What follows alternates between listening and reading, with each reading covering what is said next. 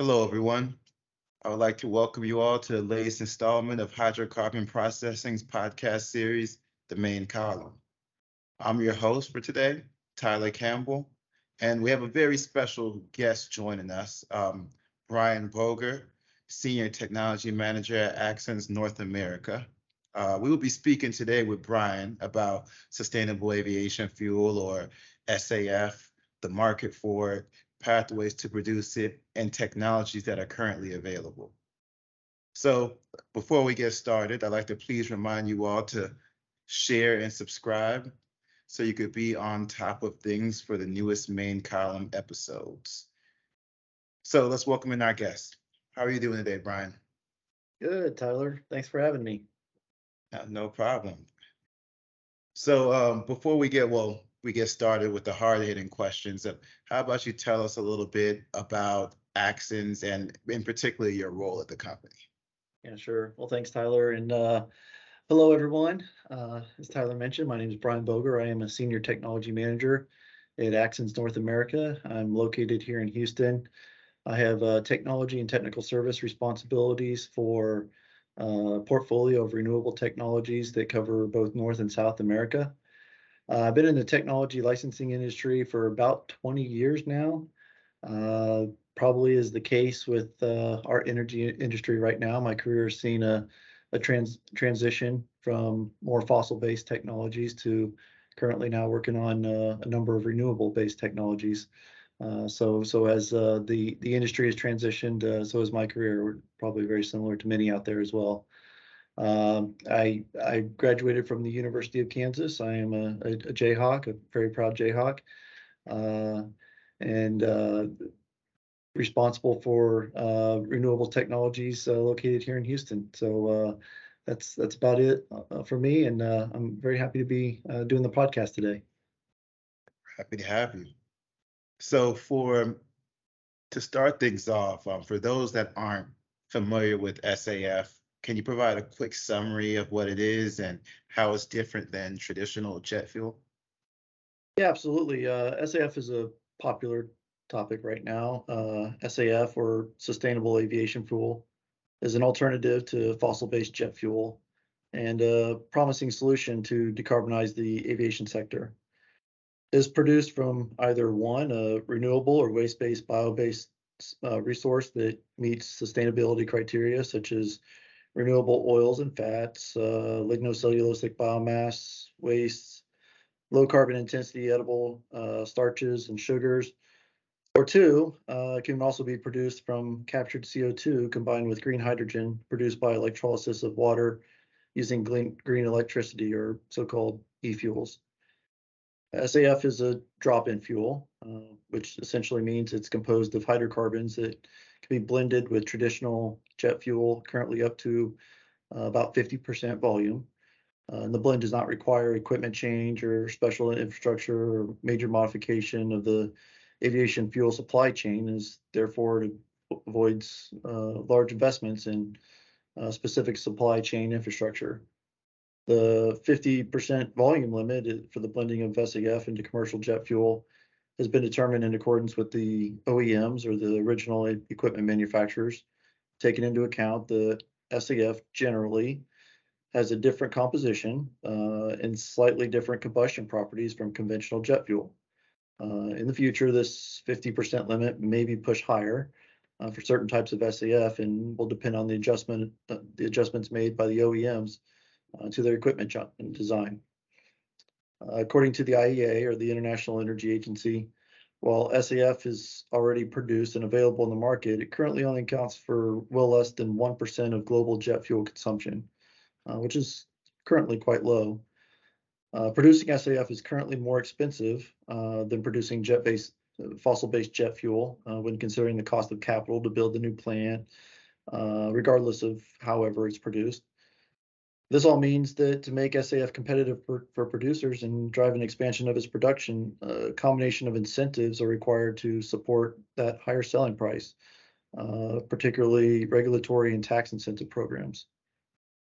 Okay, Brian. So why is the production of SAF gaining momentum globally? Well, that's true. It is, in fact, gaining momentum in a global context, ultimately, where sources of energy need to be diversified. And industries as well as transportation is looking and in some cases required to decarbonize, which means to reduce their CO2 emissions over the whole cycle of their activities. It starts with their own direct emissions, which are commonly known as Scope 1 emissions. This requirement for decarbonization sets objectives which are short term and require immediate actions, which is actually, in fact, already happening. So, what does this mean for the air transportation? SAF is the current path to decarbonization. It is already available. It can be blended with fossil jet fuel and combusted in aircraft engines today. It is the short and even perhaps the medium term solution for aviation since it's the most accessible technologically, and the technologies are already available to produce it. Alternate powering solutions for aircrafts may be developed, but it'll take time, and liquid fuel today currently remains the solution. So let me provide a few numbers to maybe better help understand why decarbonization of the air transportation is happening and why it's important to reduce global CO2 emission and the greenhouse gas effect. Uh, just a few years back, the COVID-19 crisis resulted in an unprecedented drop in global air traffic over the past couple of years. However, passenger numbers and cargo volumes are now coming back to their pre-COVID levels, and they are anticipated to increase noticeably in the coming decades. The ICAO, or International Civil Aviation Organization, has updated its growth forecast for global air passenger numbers post-COVID using three scenarios: low growth at about 2.9% per year, medium growth at about 3.6%, and high growth at up to 4.2% per year. At the same time, aircrafts and operational efficiency are also expected to improve by about 1.8 to 2% per year. Greenhouse gas emissions from aviation contribute to about 2% of the total greenhouse gas emissions, with around 720 million tons of carbon dioxide produced in 2021. The ICAO has set ambitious goals to reduce aviation net CO2 emissions by about 50% by 2050, relative to 2005 levels. In addition, in 2021, the global air transport industry, through the Transport Action Group, the ATAG, has adopted a long-term climate goal of net zero carbon emissions by 2050, which goes along with the commitment of the airlines, airports, air traffic management, as well as the manufacturers of aircraft and engines to reduce the CO2 emissions in support of the Paris Agreement of 1.5 degrees C objective. And these commitments are on a worldwide scale. So ultimately, in summary, while a range of technical, operational, and behavioral solutions are required to reduce aviation emissions, it is recognized that liquid fuels will continue to be the dominant fuel for air travel through 2050, and that SAF will be the main driver of decarbonization for this period to come. Gotcha. So what regulations and incentives are driving the aviation sector to use sustainable aviation fuel? Well, we can mention a number of regulatory initiatives which have been taken globally or regionally in some cases. The first one in 2016 is the ICAO adopted a global market-based mechanism, the carbon offsetting and reduction scheme for international aviation, or CORSIA, to address CO2 emissions from international aviation. The objective of this program is to essentially freeze aviation CO2 emissions at the 2020 level through three actions. One, increased airframe and engine efficiency. Two, improve operations efficiency. And three, expand the use of biofuels, which essentially means SAF. In Europe in 2021, under the Fit for 55 initiative, regulations defined a roadmap and volume mandates for SAF ratio and the overall jet fuel consumed in Europe. These mandates, which are also agreed upon by the ATAG, which essentially 2% minimum by 2025, up to 5% by 2030, and all the way up to over 60% in 2050. The second edition of Waypoint 2050 estimates that somewhere in the neighborhood of 330 to 445 million tons of SAF, or roughly 7.5 to 10 million barrels per day, alongside technological and operational improvements, will ultimately be required for the global aviation industry to reach its net zero carbon emissions by 2050. European regulations are promoting advanced biofuels. That means those derived from feedstocks not in direct or indirect competition with food sources. In the US, the recently passed Inflation Reduction Act provides specific per gallon incentives for SAF production, utilizing carbon intensity as the metric to evaluate fuel sustainability. Now, a carbon intensity score can be calculated for each fuel and then be utilized to determine its sustainability compared to a fossil-based equivalent. From there, a defined credit structure incentivizes the CI reductions across the entire SAF value chain. California has a similar approach with its LCFS program, which grants direct dollar incentives to low carbon fuels, such as a direct function of their CI score. So what is a CI score? Essentially, it's calculated number utilizing tools like the GREET model developed by the Argonne National Lab. These models scientifically calculate a given feed's overall greenhouse gas emission profile over a life cycle, considering its feedstock origin and production, transportation, processing, and utilization. So pretty much everything from its origin to its end use. Other types of incentives are beginning to become more relevant, and one is the market price. As a matter of fact, consumers may also play a role in growing the SAF production. Programs exist today from many of the major carriers, allowing passengers to pay a ticket premium that is then transferred down through the airline procurement chain to ensure SAF blending. And airlines have signaled to the marketplace that SAF may command a premium to fossil-based jet, even on what's referred to as its hydrocarbon value, or the value of the molecules themselves, independent of any credits, incentives, fines, taxes, etc. At the corporation level, major organizations are now actively trading air travel emission credits and actively dialoguing with their air transportation partners to formulate actionable SAF strategies, both midterm and long-term, driven by an increasing societal demand. Because of the current lack of SAF production, these transactions have led to SAF prices in excess of $3,000 per ton, FOB Rotterdam basis, through 2022 and into 2023. A last driver, which is worth mentioning, concerns the SAF project's development space. Major corporate organizations are involved, in some cases partnering with airlines and injecting capital upstream in the SAF supply chain, signing offtake commitments and offering other direct support at the project development level. This helps reducing project risks, covering project development costs, and in the end, ultimately catalyzing the supply market growth of SAF. That was quite a bit of information, Brian. Sorry, I got a little long-winded there. Okay, so I mean, you mentioned several places, but let me ask you, what regions are you seeing embracing the production of SAF? Well, you can imagine by the incentivized nature in the developing market that the regions where we see most SAF production projects are the regions where the regulations are in place to establish clear incentive structures that are constantly being reconfirmed and reinforced. In such regions, sufficient certainty exists, and there's a good solid ground for operators and investors. The two leading regions ultimately are Europe and the US. A first wave of projects are currently being built, and some are already in operation using lipid hydroprocessing technology. Alcohols and cellulosic biomass-based projects are now under study, and some have already reached the detailed engineering phase.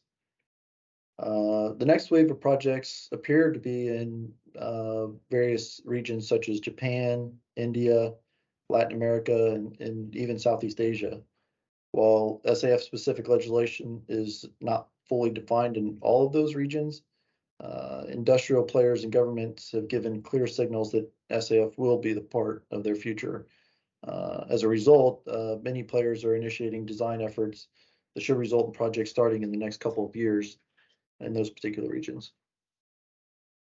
Gotcha. So how about we go back down to the primary pathways to produce sustainable aviation fuel? Yeah, absolutely. Now getting into the technology, which is of my interest. Yeah. uh, well, first off, to be used commercially and actually combusted in aircraft engines, SAF products have to be qualified. And actually, each SAF production pathway undergoes a certification process, which involves detailed product analysis and engine tests conducted by the OEMs.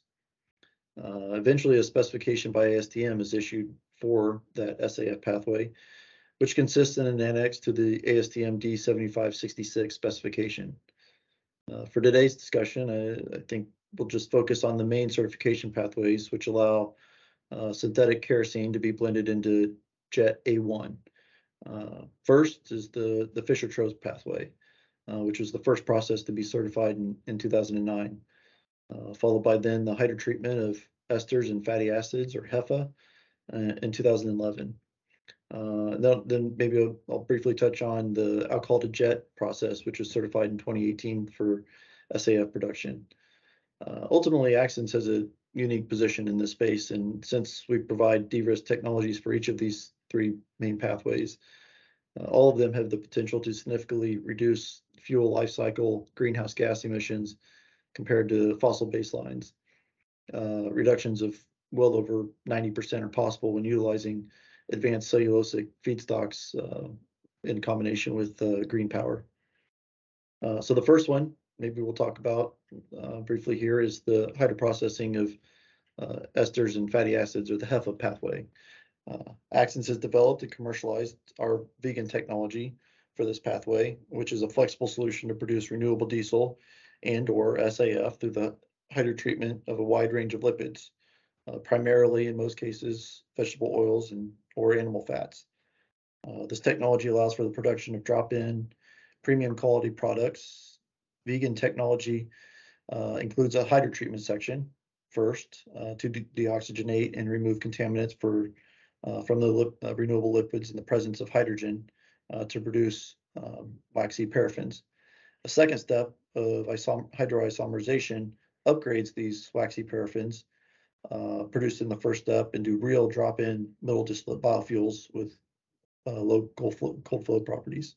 Hydroisomerization section can be tuned to produce different grades of jet fuel or diesel fuel according to the market needs, with the ability to produce anywhere from 0 to 100% of the middle distillate product is SAF. The HEFA pathway can be a low investment solution as it offers the possibility to revamp existing hydrotreating units and turn them directly into HEFA units to produce SAF. The next pathway is the first one originally, Fischer-Tropsch pathway. Axens technology brand name is Gasol for this particular technology, and it converts the syngas, or a mix of hydrogen and carbon monoxide, which can be produced from various origins, either by gasification of biomass or mixing green hydrogen produced with water electrolysis from CO2 captured from biogenic sources or industrial flue gases, ultimately into a flexible state of ultra clean liquid fuels, which can include SAF. This Fischer-Tropsch route is commonly accepted as one of the most promising midterm solution for the production of alternate fuels and petrochemicals, including biomass to liquids and e-fuels. Fischer-Tropsch synthesis reaction ultimately takes place in a three-phase slurry bubble column reactor where the syngas is brought into contact with the solid Fischer-Tropsch catalyst to produce long-chain liquid hydrocarbons. The liquid products are recovered in separators and then sent to the upgrading section. The raw Fischer-Tropsch liquid product is stabilized, hydrotreated to remove any olefins or oxygenates, hydrocracked, and then isomerized. The fully converted product is then fractionated with the flexibility towards different production routes. You can go max SAF or max middle distillates, or diesel with some small amount of production of naphtha. Ultimately, it's very flexible to the final product that's being produced. Axens biofuel technology combines the biomass gasification and Fischer-Tropsch into an integrated chain. It unlocks the SAF and advanced biofuel production from energy crops, agricultural and forestry residue, including wood industry residues. This technology enables access to a wide range of biomass and offers an alternative to vegetable oil and food-based biofuels. It is the only technology currently that offers the complete biomass to liquid chain backed by one unique licensor. The main steps involved are, first step is pretreatment. The biomass is conditioned through drying and torrefaction. The objective is to homogenize the feedstock quality to facilitate grinding and increase storage stability and biomass energy density. The flexible process conditions allow adjustments due to the changes in biomass quality and supply strategy. So then the pre-treated biomass goes through gasification. The gasification technology is supplied by UDE. It is an entrained process with direct quench at high pressure and high temperature. It is in fact a partial oxidation, which converts carbonaceous material into tar-free syngas.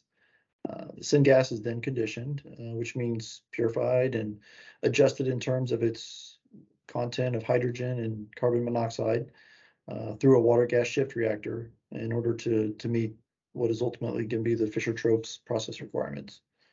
Two unique attributes of this biofuel technology are that it inherently offers the possibility of capturing and sequestering biogenic CO2 to produce carbon negative fuels. And it presents the opportunity to integrate green hydrogen to produce deeply low carbon fuels by utilizing a carbon from biomass and hydrogen from green electricity approach. Finally, the third pathway I talk about today is the ethanol to jet, or Axens Jetnol technology. It's a process from which ethanol from any source, 1G, 2G, or even diluted ethanol, which can be converted to SAF. From ethanol to SAF, there are several transformation steps intermediate to that process. First, the polymer grade ethylene is produced by ethanol dehydration in Axens Atoll process. This Atoll technology yields close to stoichiometric quantities of ethylene versus ethanol feed, so very little carbon loss from the feed to product. Then the ethylene is mixed in a two-stage oligomerization unit that creates the longer chain carbons while maximizing carbon retention and SAF yield. The final step of upgrading is necessary to just hydrogenate the olefins and meet the ASTM specs for the final products. This Jetnol technology clearly differentiates from any other solution in the market. It leverages decades of experience in olefins oligomerization. It applies commercially proven processes with over 100 homogeneous and heterogeneous referenced units. Jetnol is consolidated into a robust process chain with the objective to offer high utilization rates, maximize production, and have a high service factor from ultimately day one of plant operation. The design of each step, as well as the overall integration of the technology chain, is fully optimized for maximum energy efficiency, minimal utility consumption, and minimize product CI score. One final word, maybe just to conclude on that ethanol to jet pathway, to mention cellulosic ethanol as a possible feedstock to ETJ. Axens offers the Futurol technology to convert cellulosic biomass into ethanol through enzymatic conversion of nature's naturally produced sugars into ethanol. Futurol offers the flexibility to process lignocellulosic biomass from various origins, including woody biomass and other biomass sources. This cellulosic ethanol, ultimately 2G ethanol, can be converted to SAF with the alcohol to jet process, as I previously mentioned, opening the door to ultra low CI and even carbon neutral SAF is one pathway to convert biomass into SAF. I see. So can you tell us a little bit about how Axens is, or what's your journey in developing and commercializing these technologies?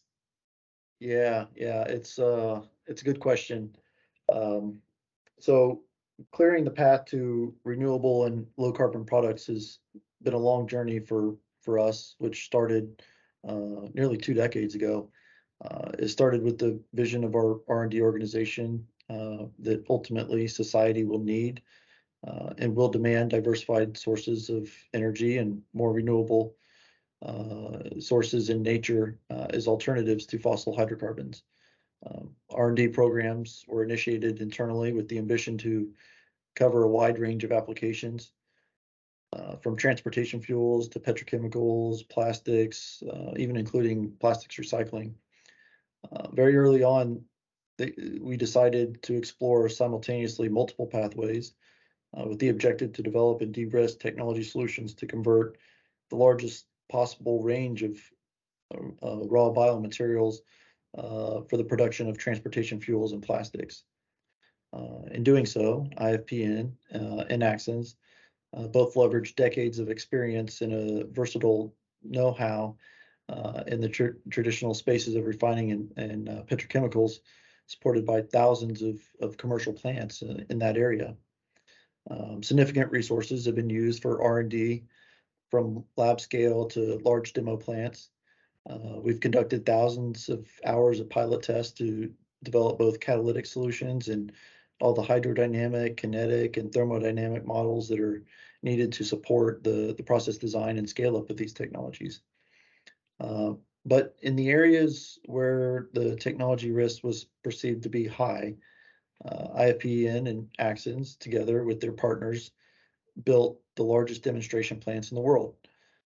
And we ran them for multiple years in order to identify any potential issues inherent to new designs and unconventional processing of unconventional feedstocks.